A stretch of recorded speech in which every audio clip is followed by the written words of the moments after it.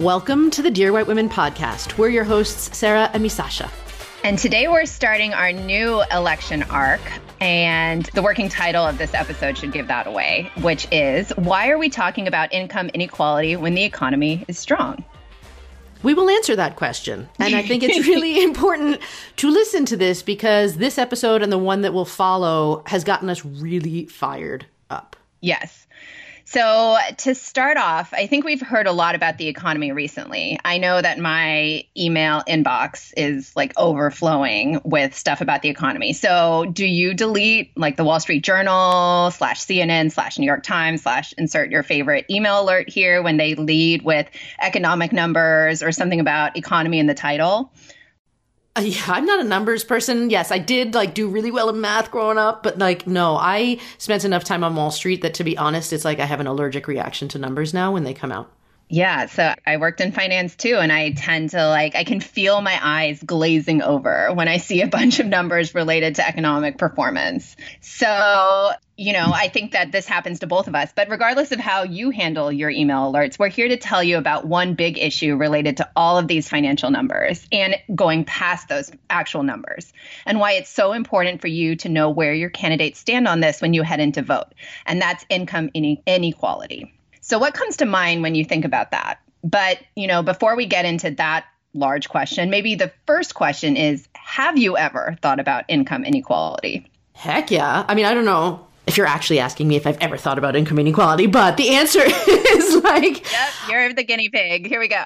I have. I mean, in so many different things, right? Most immediately, the thought that came to mind was public schools. We were thinking when we moved to Colorado, do we send our kids to public school or private school? And the only reason private school was even on the agenda was because the funding for education in this state is not very high. And so I'm like, well, everyone has this whole, what's best for my kid.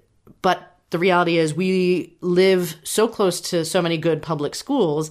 And it was really important for me that our kids had exposure to kids who did not just look like them or have the same amount of money as them. So for me and our family, we made the choice about the public school system. But I really think about some of the kids who don't get holiday gifts, who don't have food, in our kids' school. And so that came up for me. I mean, going back ages ago, showing up as undergrads at Harvard, yeah, that came up because my dad, I think, had a couple of financially challenging years leading into me showing up as a freshman at Harvard. And here are a bunch of kids with Burberry trench coats from their private schools. And I'm like, holy crap. I felt the jobs that I worked, I had to hoard that money so that I could buy my textbooks with them. And yet they were like, let's go to the bar, or let's go to, well, maybe not the bar because it was underage and illegal at that time. Okay. I know. Sarah, what were you doing in undergrad? I didn't mean that. But, that really hit me hard too, where I felt inadequate for years and I had to save so much money. And then graduating and going to Goldman, all of a sudden I'm making all this money and paying back my student loans and leaving that to go work in a coffee shop in Brooklyn after quite a number of years because I had to just get out of that world. I realized that whenever I have been in certain pockets, I've been exposed to different viewpoints and also been challenged because, I mentioned before we went to college, I used to think that we had hardship when my dad sort of lost his job for a couple of years there and didn't make income, but we still had a roof over our heads in a really nice neighborhood. We had all sorts of food. My parents made all the sacrifices and bought no new clothes for themselves. I thought that was hard because there was a risk that we could lose that roof over our heads, but we had that. And so then when I show up, going back around to the Brooklyn days, and I was like, yeah, we had a hard time too. And they're like, are you freaking kidding me? You have no idea what hardship is. And I remember having to feel a little humbled and sort of I'm a dumbass. You're right. I don't know what it's really like to really struggle to have money and to not feel safe, that at least I had somewhere to go home to or some way to keep warm or I knew where my meal was coming from. So I guess all that is to say, I definitely have thought about it. Yeah, I think college for me was really eye-opening in that way because, I grew up as the daughter of an immigrant. So we had my dad was very conscious about money, but, it was not a struggle for us growing up. Right. So when I went to college and saw just the wide range of what income and wealth look like. And, even among my friends, I would say, because there was such a range in, people who were basically going on the most amazing vacations you could think of versus people who, like, my grandfather, who lived in every tiny top floor room at the college because he needed all the work study money to go towards his books. And I was volunteering at that time at Ringen Latin School, teaching flute to kids in the after school program. I did not know you did this. Oh, yeah. Weren't we like really close in college? I did not know you did that. Yes, Sarah, while you were at the bar. No, I'm just kidding.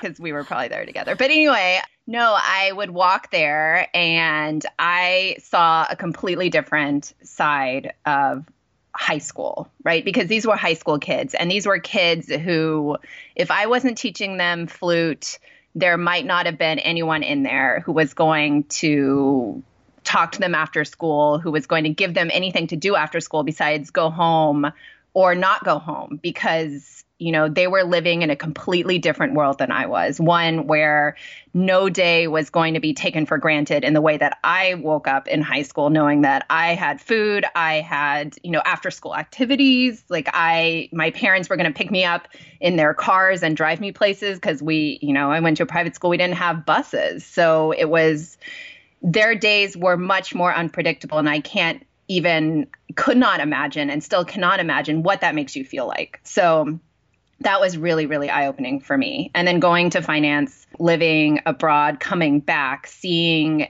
the disparity in the clients that I've worked with, paying clients versus pro bono clients, and their needs and their concerns has also continued to reinforce just how big income inequality is in this country. Yeah. Well, and the other thing that I viscerally feel I need to express is, okay, there's definitely a need for humans to feel safe and to have the roof over their head, that know where their meal is coming from. Like, that is something that is obviously very, very critical. And I think the hard part in this country, because we have leaned so into capitalism, is that once you have those basic needs, maybe even with extra clothes to wear and, money for your future that you're able to put aside, it's like a mind trip about, in order to be seen as valuable, I need to bust my tushy to work hard to make more money, because here it's like more. And if you're not making more money, it's this sense that you're not valuable. And I think that there's some psyche in our undercurrent of this country that, unless you face that and choose not to listen to that undercurrent, or the way that we are sort of wired in this country, I feel like it's kind of the judgment that so many people make, which leads to why I hate when people are like, what do you do when you meet them? Because I'm like, do you really care what job I do? Do you want to know how I spend my time? Or are you just trying to judge me based on how much money I make? And so that has been interesting to really mull over as I have been thinking about, when I thought about leaving and staying home to raise the kids. Well, what's the value? You really have to question it, because it seems really frowned upon to not make money in this country once you get past a certain level of income. Yeah. Sorry, that was maybe a little more off topic than we were expecting, but... No, I mean, I think it clearly shows that we have both thought about income inequality in a whole variety of ways. But, there might be a whole bunch of you out there, especially if you're in that 1%, maybe you haven't thought about income inequality, but it definitely is a big issue heading into this election season.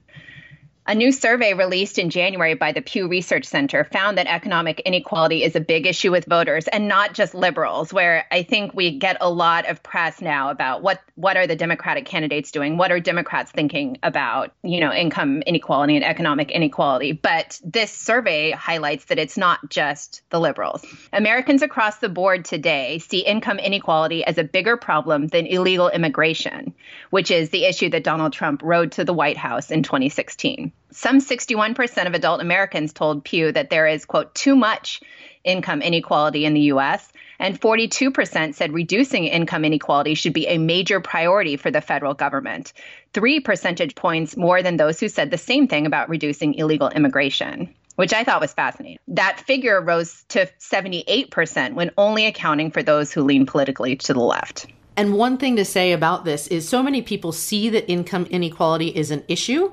And yet, I mean, have you seen this video? It's an income inequality video that is on YouTube, and it's called Wealth Inequality in America. It's like, if you aren't following us on Instagram, I don't even know how to get a link on Instagram right now, but email list. Like, what it showed was that even the people who guesstimate what numbers they assume represent the income distribution in our country, even they are wrong. It is even more skewed than people who think it is an issue. Like, it is a very, very big problem. And so I sat my Canadian husband down on the sofa and I was like, you need to watch this, because even he didn't believe that it was that bad, coming from the land of Canada, where there's a lot more middle class, a lot more safety nets in place. So 100% Google this or reach out to us. I mean, this video, it's 6 minutes. It blew my mind. Yes. And I love videos because I think that sometimes we can see things in a very compressed way that's put out there and understand it in a completely different fashion than we have been able to before with just words. So going back to this issue in an election year, David Paleologos, I totally butchered your name, David. I'm so sorry. Director of the Suffolk University Political Research Center, says the economy can be a complex issue in an election. On the one hand, the rising stock market is good for Trump. On the other hand, income inequality and wealth inequality is most pronounced when the stock market is doing well, he says. And that's interesting, right? The stock market's doing well right now. So that could be a good thing, but it means inequality is rising, because I think what they say is, if you are still struggling to put food on the table, you're not investing in stocks. So you're not participating in the upside that is happening in the market right now. And so the gap widens. Yeah. And I think that that's an important thing to keep in mind when, you have Trump tweeting about how the economy is at the strongest point it's ever been, which is actually, I believe that's been fact checked to be inaccurate. But remember, strong economy, rising stock market means higher levels of income inequality. So this study, the Pew Research study, follows a separate study released also in January of this year by Harvard's T.H. Chan School of Public Health, which shows why economic populism is so politically popular at the moment. So this report, which is called Life Experiences and Income Inequality in the United States, which is also, besides being from Harvard, is also sponsored by NPR, is based on a survey of close to 2,000 adults in July and August of last year. It found that households in the top 1% of the income distribution, which is essentially those households earning more than $500,000, are essentially leading completely different lives to the other 99%. Most of the top 1% highest income adults say they are very satisfied with their lives overall, their finances, their housing, their education, and their jobs, the study reports. Comparatively, middle and lower income adults report greater dissatisfaction than the top 1% in all of these areas, it added. Adults in the top 1% also report lower levels of anxiety about the future than middle and lower income adults. Few in the top 1% say they experience any major financial worries, and few ever have problems with medical or dental bills or prescription drug costs, the report said. Just 8% of those earning more than $500,000 a year had experienced serious problems with those types of bills.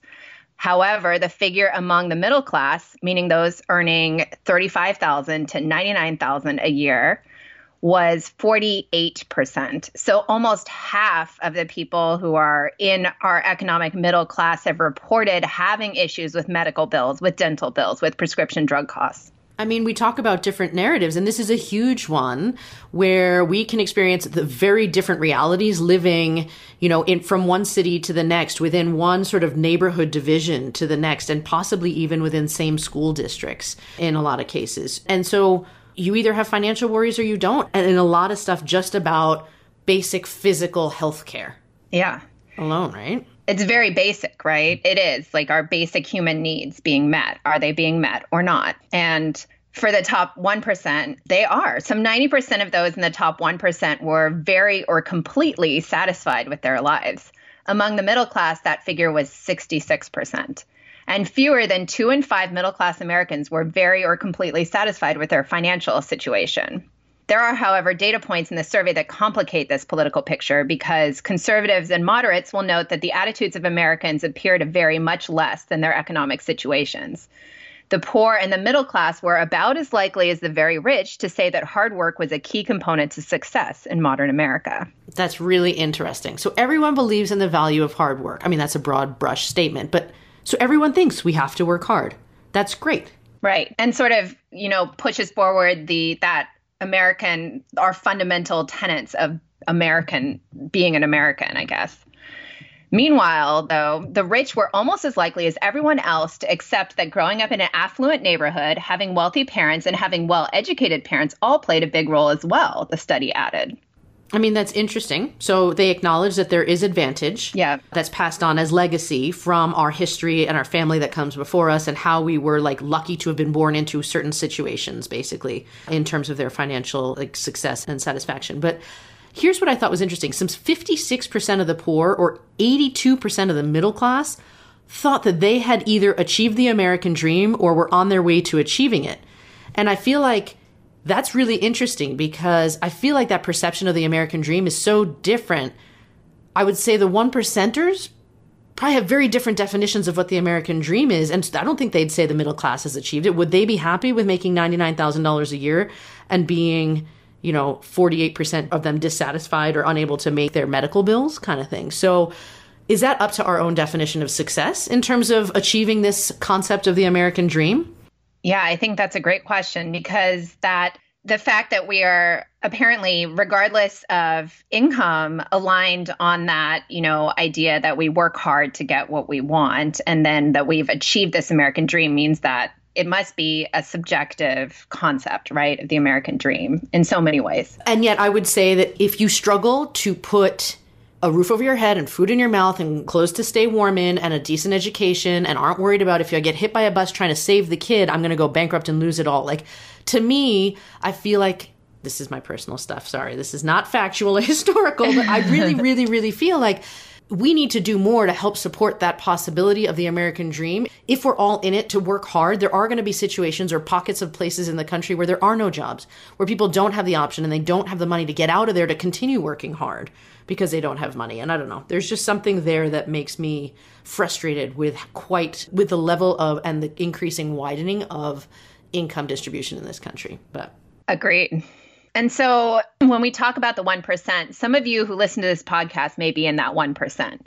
So when we're talking about income inequality, in this space, let's talk about how this looks when you're not in that 1%. So this also might sound like someone you know, or someone you're related to, or even yourself. So, we've in looking at and preparing for this podcast and this episode about income inequality, we ran across a whole bunch of different narratives about people who struggle. And one of these, which we pulled out, is that of Jimmy Wilson, who's a 49-year-old cook who works at a Detroit bar. And when he was interviewed by, I believe, The Atlantic for the piece that they did, he is sitting outside on his break from his bar and he's upset. He says, "This doesn't affect me at all." Speaking about the Democratic debate streaming on the bar's TV, "I still have to go to work in the morning. I still have to pay taxes." So the backstory to Jimmy Wilson here, which may sound familiar to what you've read, what you've seen, or maybe your own experiences, is that he comes from a neighborhood that is being sort of gentrified. You've got businesses coming in, you've got new shops, new townhomes, but at the same time, that equates to rising prices and an influx of people, which might push him out of what has historically been a working class community and a community that he could afford. And he's super angry that he works 6 days a week and doesn't have more to show for it. So when he's also interviewed and asked, again, why he's so angry, he says, "I should have had the same opportunity that a kid that grew up in Bloomfield Hills says, which refers to an affluent Detroit suburb. So he's coming from that area that's being gentrified, that where, he is a working class individual. He comes from that background and yet is seeing himself priced out of a neighborhood because of changes in money movement, which has not included him. That's really interesting. That is a good one. But so Jimmy Wilson aside, most political observers agree that it will take far more than a presidential election to reverse a trend that has been in the works since the 1970s. Right, because that's when the gap really started widening in this country. So it's been going on for decades, and it's just accelerating more in recent times. Yes, and we've talked about some of these different ways in which we've seen it accelerating. We've seen, gentrification, and we've seen changes in neighborhood, and we've seen flight of the upper class. We've seen people starting to get priced out of the neighborhoods they've lived in for generations. But advocates also see hopeful signs coming from candidates willing to talk about making major changes to an often undemocratic political system, as well as about ambitious economic plans. So to give this dichotomy context, the gap between the richest and the poorest U.S. households is now the largest it's been in the past 50 years, despite the median U.S. income hitting a new record in 2018, according to new data from the census. So basically, we're making more money than we ever have, but the gap is the largest it's ever been. Yes, which is hard to sort of reconcile at times. And so U.S. income inequality was significantly higher in 2018 than in 2017, the Census Bureau says in its latest American Community Survey report. The last time a change in the metric was deemed statistically significant was when it grew from 2012 to 2013. While many states didn't see a change in income inequality last year because they can parse it by state, the income gap grew wider in 9 states: Alabama, Arkansas, California, Kansas, Nebraska, New Hampshire, New Mexico, Texas, and Virginia. That's interesting. As we were just looking at those states, I'm like, how many of those states lean Republican and how many of those states lean Democratic? I just find that interesting to see if there's any trend there. But well, you also have like the 2 largest states in there, California and Texas. Yeah. That's interesting. But I guess this is where I get really pissed, in case you haven't noticed that I was a little fired up about this before. Because, you and I, Misasha, we talk about our catchphrase being, we rise by lifting others.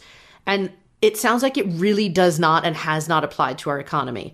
The disparity grew, right, despite a surging national economy. Right now, we've seen low unemployment and more than 10 years of consecutive GDP growth. But we're not lifting everybody up here. And so William Rogers, who's a professor of public policy and a chief economist at the Heldrich Center at Rutgers University, he said the most troubling thing about the new report is that it, quote, clearly illustrates the inability of the current economic expansion, which is the longest on record, to lessen inequality. And when he was asked why the rising economic tide has raised some boats more than others, he listed several factors. He said there's the decline of organized labor, which is like unions, and competition for jobs from abroad. He also cited tax policies that favor businesses and higher income families. And that's always so frustrating personally, because I feel that a large portion of our taxes as part of our communities, and if we make more money, we should be paying more in a lot of ways. I mean, that's fundamentally what I personally believe.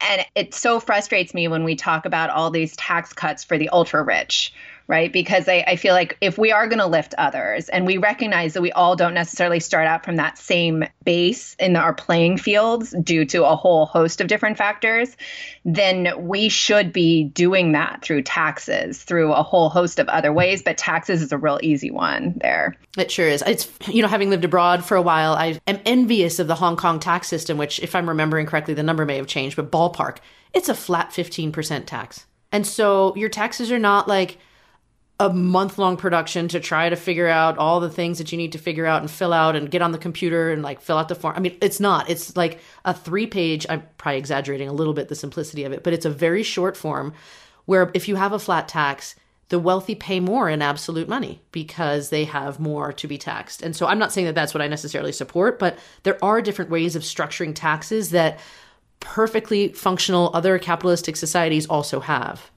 And they don't have to be so complicated with so many loopholes and so many favors that are granted to people who make a lot of money. Yeah, no, it's... Anyway, I don't know. I think it's worth reevaluating, that's for sure, I guess is my point. Because obviously it's not working. And unless we make a change, there's going to be no end in sight. And we're going to live in a country where, there's going to be a bunch of rich people. And then what happens in countries when you have a whole lot of people who can't get their needs met? Yeah. It doesn't work, right? It gets ugly. No, it gets very ugly, I think. So, I also wanted to note that there were 5 states, California, Connecticut, Florida, Louisiana, and New York, and the District of Columbia and Puerto Rico that had higher inequality rates than the rest of the U.S. in 2018. States that I'm all very familiar with. Of that group, California is the only state that saw its income gap grow even wider last year. So I think that if you're thinking about the states where the income inequality is the highest, And it's interesting because they're sort of spread out throughout all of the four corners of our country and not necessarily where you would think income inequality is the highest. Those are the states, along with DC and Puerto Rico. That is really interesting. Right? Yeah. Well, and we've talked about stories like, the value of property, the value, or, how much food costs, summer camp. Like it really, like my friends in New York, there's like, oh my gosh, I think it was like private school or $50,000 a year to send your kids.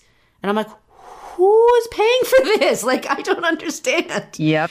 That sounds like California. Yes. Yeah. So you're familiar with this. So it's interesting that those gaps are still widening in some major states. And I think if Americans are better off than they were a decade ago, which appears to be the case, median household income is just shy of $62,000 a year for 2018, according to the Census Bureau. So even if they're well off or better off than they were a decade ago, it doesn't always feel that way.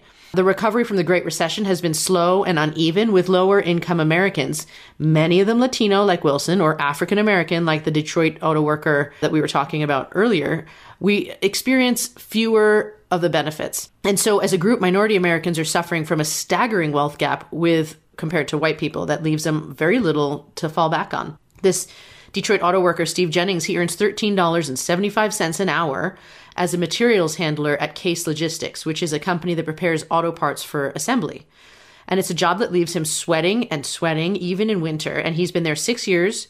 He earns $3 per hour less than he did at a previous job, which he says he left after an injury there. Then you think about his life. When Jennings goes to the doctor, he faces co-payments of $50 almost every visit, even though employees at his firm are represented by the United Auto Workers. So his quote, he drives a 97 Oldsmobile Aurora. He says, "You're not paying me enough to be buying the cars that I'm making." Wow. Today, right, Jennings dashes out to buy work boots at a mall in nearby Highland Park, the city that birthed the modern assembly line, and whose median household income of less than $16,000 a year has declined over the last 5 years.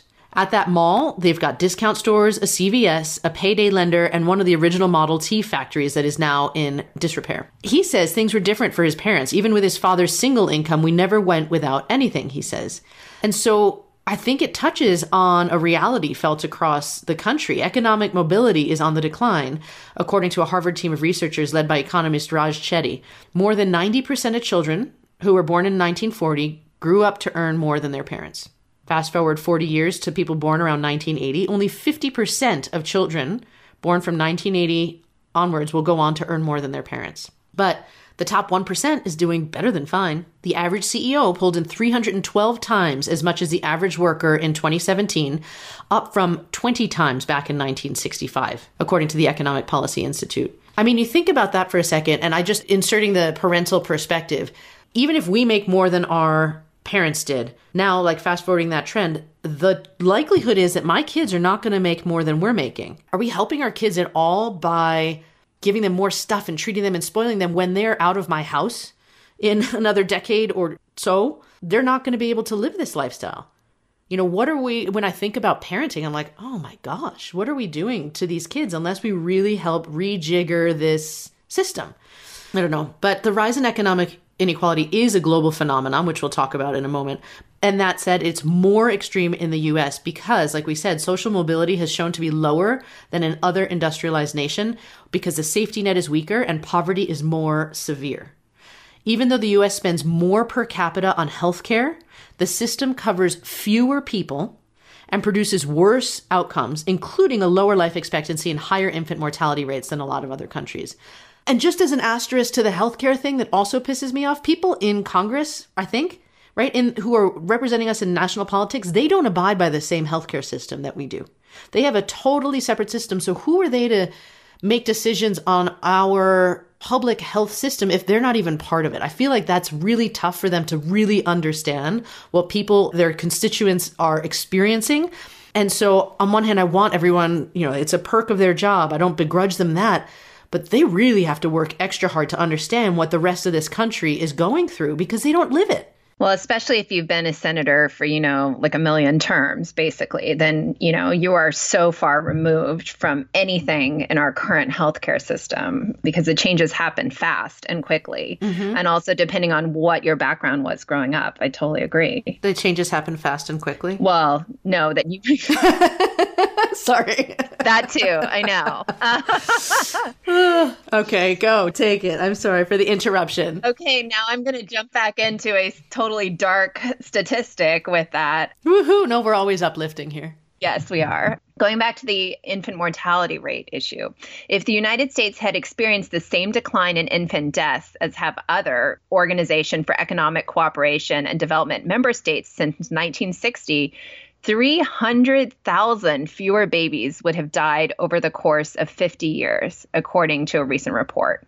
It's hard for me to even think about that number, what that means. Yeah. If anybody has listened to our recent episodes and reframing the women's healthcare debate as pro-choice or anti-choice, I think it is really critical that if we're all pro-life, then we need to be consistent and support healthcare and support, but like changing this trend of mortality rates, because that's a hell of a lot of lives that were lost. Yeah. I mean, also on, life expectancy front, the U.S. has seen life expectancy drop during the past 3 years, the longest consecutive decrease since a period that included World War I and a concurrent flu pandemic. I mean, if you think about how far back you need to go, that's basically 100 years back. That sucks. I didn't realize that. Right? Yeah. So the grim combination of a rising suicide rate, especially in rural areas, and an epidemic of drug overdoses deserve the blame, say experts, but so may accelerating economic inequality. At the same time, the gap between the life expectancy of the wealthy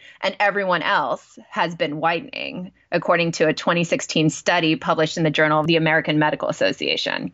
So that might also relate back to why the 1% is, not concerned about healthcare. Their life expectancy is that gap between the 1%, the wealthy, and everyone else is growing. They're not concerned about their life expectancy because that seems to be doing okay. Just fine. Wow. Yeah. So tackling economic inequality and its potential lethal effects will require a, quote, 1-2 punch, says Steph Sterling, Vice President for Advocacy and Policy at the Roosevelt Institute, which is a liberal DC-based think tank. That requires putting a check on increasingly powerful corporations, the Amazons, the Exxons, the Walmarts, and expanding government's role where markets fail to provide for the public good. Interesting, right? Because we talked about if we're ruled by capitalism, that's not necessarily going to be for the public good. So it sounds like things are pretty extreme here in the United States. Do we look at income inequality in the same way as the rest of the world? And a recent New York Times article discusses just that, finding that American conservatives are global outliers in views about the fairness of income inequality. And they are among the most likely to attribute such inequality to merit, which is what this ambitious global survey reveals. So they're basically saying, well, we deserve it, or they didn't deserve it. And yet when it comes to actual behavior, which was basically this study they did, whether to redistribute money to workers in an experimental setting, American conservatives act a lot like everyone else. So I guess the takeaway is that policy preferences are not based on this core philosophical differences so much that as much as what really is the stories that parties tell themselves about why people are rich and poor to begin with, which is I deserve it, I worked harder, I can. Yeah, the study was fascinating because in 2018, 4 economists at the Center for Experimental Research on Fairness, Inequality, and Rationality, sounds like an amazing center, P.S. I totally was like, wait, I want to go there. I want to learn from them. At the Norwegian School of Economics, conducted a huge experiment, mostly via face-to-face interviews, using the Gallup World Poll. The Norwegian team, which was, again, made up of 4 people whose names I'm totally going to butcher, so I'm not going to say them. I was wondering if you were going to say them. Nope. Worked with Gallup to survey 65,000 people across 60 countries about their beliefs related to the gaps between the rich and the poor. That's a lot of people and a lot of countries. Mostly via face-to-face interviews, which is amazing, right? So part of the survey was an experiment. Respondents were randomly assigned to different conditions and presented a real-life scenario. 2 people were recently hired to independently complete a short assignment. They were both paid, but one was given an additional $6. In the first group, survey takers were told that the additional $6 was given out randomly. In the second group, they were told that the $6 went to the worker who was more productive in completing the assignment. In both cases, respondents were asked how they would divide the additional earnings, whether they would transfer none of it, some of it, or all of it to the other worker. To identify the political orientation of the respondents, the New York Times used their response to whether they approved of their country's leader. So American residents were asked about President Trump, while respondents from, a whole host of other countries were asked about their heads of state or country. Globally, a strong majority of people, 69%, say differences between rich and poor in their country are unfair. Even more, 79% say that the national government should aim to reduce those differences. American liberals defined, according to this study and that sort of binary question that they asked, as those who do not approve of Mr. Trump are similar to the global average. 75% say inequality is unfair, with a margin of error of 3.5 percentage points. 77% say that the government should reduce inequality. American conservatives, however, stand out. Only 26% of Americans who approve of Mr. Trump say income differences between rich and poor are unfair. That's lower than the country average for all 60 nations. Only Japanese supporters, their prime minister, watching your face at this. Great. Our nation, you and me, were just in trouble as half Japanese, half white people, American. I was just waiting for your reaction. Okay, so only Japanese supporters of Prime Minister Abe hold similar views. 23% say inequality is unfair. By contrast, most supporters of conservative governments in other countries such as Israel, India, and Britain say inequality is unfair. Strikingly, 26% of U.S. conservatives agree that the national government should aim to reduce inequality. That's far lower than the share of supporters or detractors of national leaders across the 51 countries where approval was asked. And it is far lower than the national average for the 9 additional countries where leader approval was not asked, probably because there is no dominant leader. And I can't get over the Japan thing. But I think one of the things I want to interject there that I find interesting is that in this country, there is a huge economic disparity. In Japan, I don't actually know what the stats are, but to my understanding, for the most part, you have safety nets in place like healthcare and retirement and all this sort of stuff. So I find it interesting that people coming from totally different socioeconomic structured countries have that similar view. And I don't know what that says or if that makes any difference in how we interpret those results, because I don't think there is as much income inequality or economic inequality in Japan as there is here. Well, this next part may help provide some insight into why that percentage came up the way it did. Okay. And then before you go there, when you were given that experiment, if you were to be sitting there saying $6 was random versus $6 because you were the most productive person, you don't have to answer it necessarily out loud, but how would you feel about that personally? Right? Because I was like, oh shit, I think I know what my response would be too. You can take it in your head. No, in all seriousness, I can see the difference in my gut feel. And I think I would be like, well, but I earned this. Whereas if it was random, I'd be like, oh, of course we can share it. But if it was given to me because I thought that I was better at it, I would be like, that's mine. And I think I'd be like, that feels yucky, that would make a difference. But the attitude really, for me personally, like the knowledge of why I would be given money, it feels different to me. And I don't like to admit that, but I think that's my truth. I got to think about that. That is my same gut feeling. Although I think that the caveat there would be if I knew something about the other person, like I don't think you did in this survey, right? You're one worker, other person's another worker, like about their circumstances where splitting that money would make sense. Even if I was more productive, I think I might do that. However, but in a vacuum, my initial reaction is, oh, it's like a reward for being more productive. Oh, wait, can I go back to something I say all the freaking time, which is that relationships matter and we need to be able to communicate with one another? Because I think that what you just said, I think is spot on. If I even had any rapport with the other human being and they weren't just a nameless vacuum entity and they were a human being, yeah, you're right. That would actually change my emotional response to that question. Yeah. Fascinating. All right. Thank you for playing with me on that game there. Okay, so back to the survey. Beliefs about the fairness of inequality and the government's role are related to the explanations people give for income differences. The survey asked about 4 reasons for inequality that could be interpreted to imply that the rich deserve higher income. They work harder, they have greater ability, they are more likely to delay gratification, they are more likely to take risks. It also asked about 4 reasons that suggest wealth may be unrelated to ability: luck, selfishness, illegal activity, or family opportunities. American conservatives are more likely than any other major political group in the world to agree with explanations for inequality suggesting the rich deserve to be richer.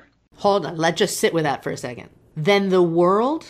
More likely than any other major political group in the world to agree with explanations for inequality suggesting the rich deserve to be richer. And they are unlikely to agree with statements suggesting that the rich are richer for reasons unrelated to merit. Supporters of Rwanda's president, Paul Kagame, were the only group whose explanations for inequality favored the rich as much as did those of American Trump supporters, which, on a side note, is kind of amazing because we just had friends over for dinner one of whom is from Nigeria and the other one, her family is from Nigeria, who are very familiar with the Rwanda of today, like post-Hotel Rwanda, post-Civil War Rwanda, new Rwanda, and talked about the amazing nature of this country post-Civil War, but that there is such a strong police state there that fairness is basically enforced very visibly at every street corner. So the concept of inequality there is probably very different and very controlled in a way that doesn't exist anywhere else, except apparently for American conservatives. So, yet the story changes, though, when we move to the experimental results, that experiment that we were just discussing, that look at actual behaviors. Despite the wide gaps in beliefs with the rest of the world, American conservatives were just as likely as the average person in the world to redistribute the bonus income equally to each worker when told the bonus was based on random chance. The majority, 53% of Trump supporters, redistributed the money equally, compared with 51% of people around the world and 63% of American liberals, which I thought was very interesting. That is interesting. So when push comes to shove, that whole random chance thing, sure. Right. If you believe it was chance alone, then yeah, a fundamental sense of fairness kicks in.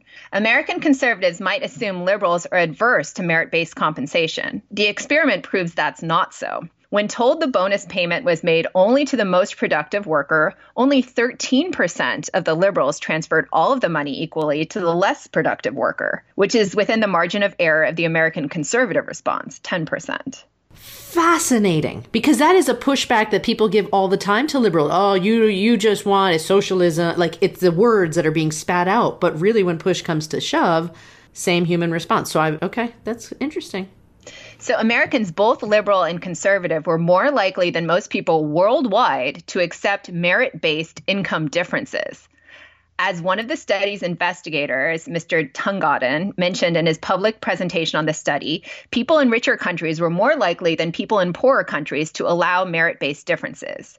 In the rich and more egalitarian country of Norway, 88% of respondents transferred the bonus payment equally when told it was allocated by chance, but only 33% did so when allocated by merit.